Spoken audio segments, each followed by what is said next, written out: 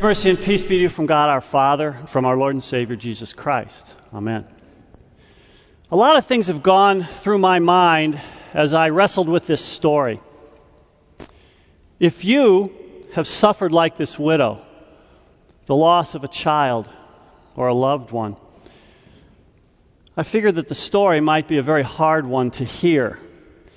The story might provoke a silent cry at the injustice and cruelty of God.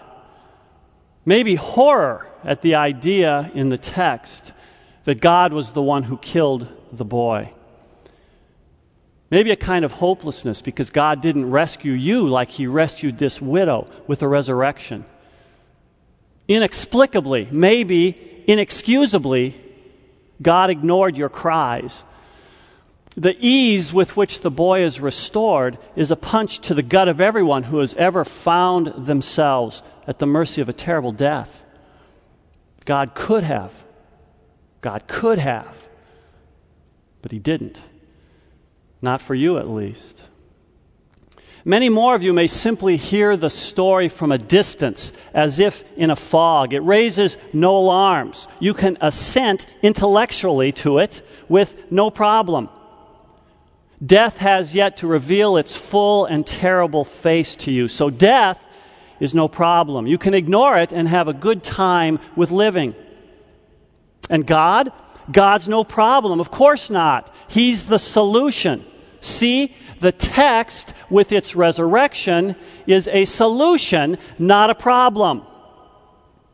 Here in the church, we read all the resurrection stories in the Bible as if they solve our problems. The son of the Shunammite woman, Jairus' daughter, Lazarus, God raised them all. It's automatically assumed that that's good news for us. The big resurrection story, the resurrection story around which all the other resurrection stories in the Bible turn, is, of course, the biggest solution. The Son of God dead on a cross, and then, when everything seemed lost, the Father raised him. Jesus, the problem solver.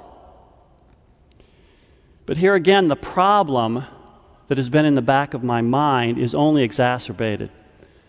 The problem that I have is that if God can really raise the dead, assuming that all these ancient stories are true, then why does he raise so few?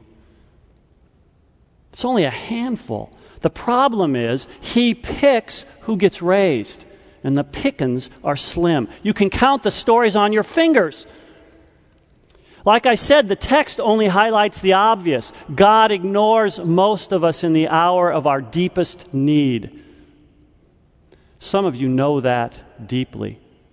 Some of you don't, at least not yet.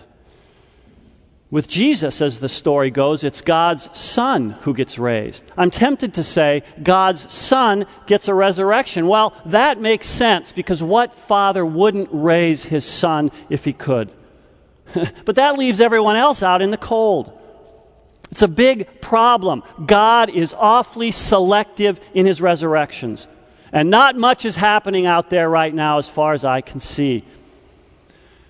And so I ask, does this story really matter? A small voice in me wants to know, well, suppose God can raise the dead when he wants to. Suppose all these stories about him are true. It doesn't mean at all that he's going to raise me. The obituaries tell what seems to me a more likely story. At the end of today's resurrection story, the widow says something that always gets me. She says to Elijah after he gave her back her son, "Now I know that you are a man of God, and the word of the Lord in your mouth is truth."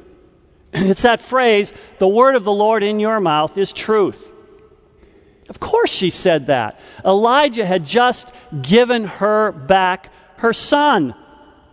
Her groaning had given way to rejoicing right there at the funeral.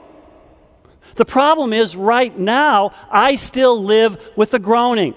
We have to carry the grief. Read the newspaper. We do not see death overcome by resurrection. In the text, the turnaround was short. In most of the resurrection stories, the turnaround is fairly quick. Lazarus was in the grave 4 days, Jesus 3 days, some more, some less. For us, the time before the turnaround is excruciatingly long. Crushingly long, I have to say.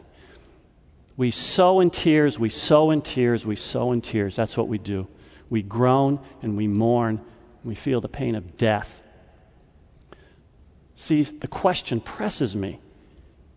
Where do I stand with God? Where do you stand with God?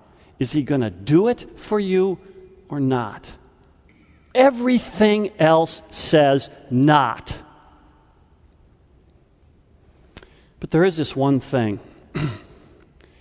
In the story, remember, God came to the widow of all people through the prophet. And I think it's important to remember that God has come to each of you in a very personal way as well. At your baptism, for example, in that act, God decided to do for you, of all people, what he did for Christ. To paraphrase Paul, if you have been united with him like this in his death, you will certainly also be united with him in his resurrection.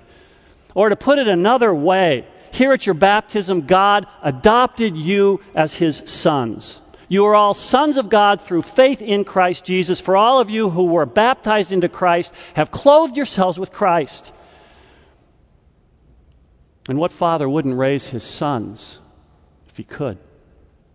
And as a constant reminder against the press of time, against the temptation to lose hope, the pastor gives you Jesus' own body and blood and announces that it is for the forgiveness of your sins. And again in the absolution, God says through the pastor, your sins are forgiven. And whom God forgives, he pardons. And whom he pardons from the death sentence. And if not, then what's the point? Does it mean that God is going to do for you what he did for this widow and her son? Is God going to do for you what he did for his own son? The promise that in Christ he has chosen you, that you are one of the blessed, that he has given you his word, is your hope.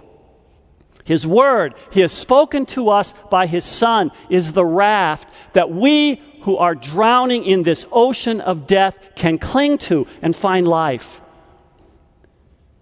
So is it true? Now we groan on and on. We are adrift at sea. Will it ever end? How long, O Lord, we lament. But even as time presses down on us and means everything to us, remember that time is nothing for God.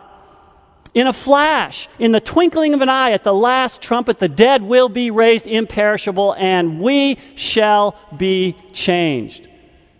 Now it's true, we do sow in tears, but we will reap in joy.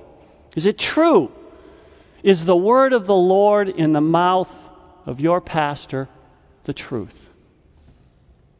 Just wait, and you will see. Amen. Now may the peace of our Lord Jesus Christ, which passes all our understanding, keep your hearts and minds together in Christ Jesus. Amen.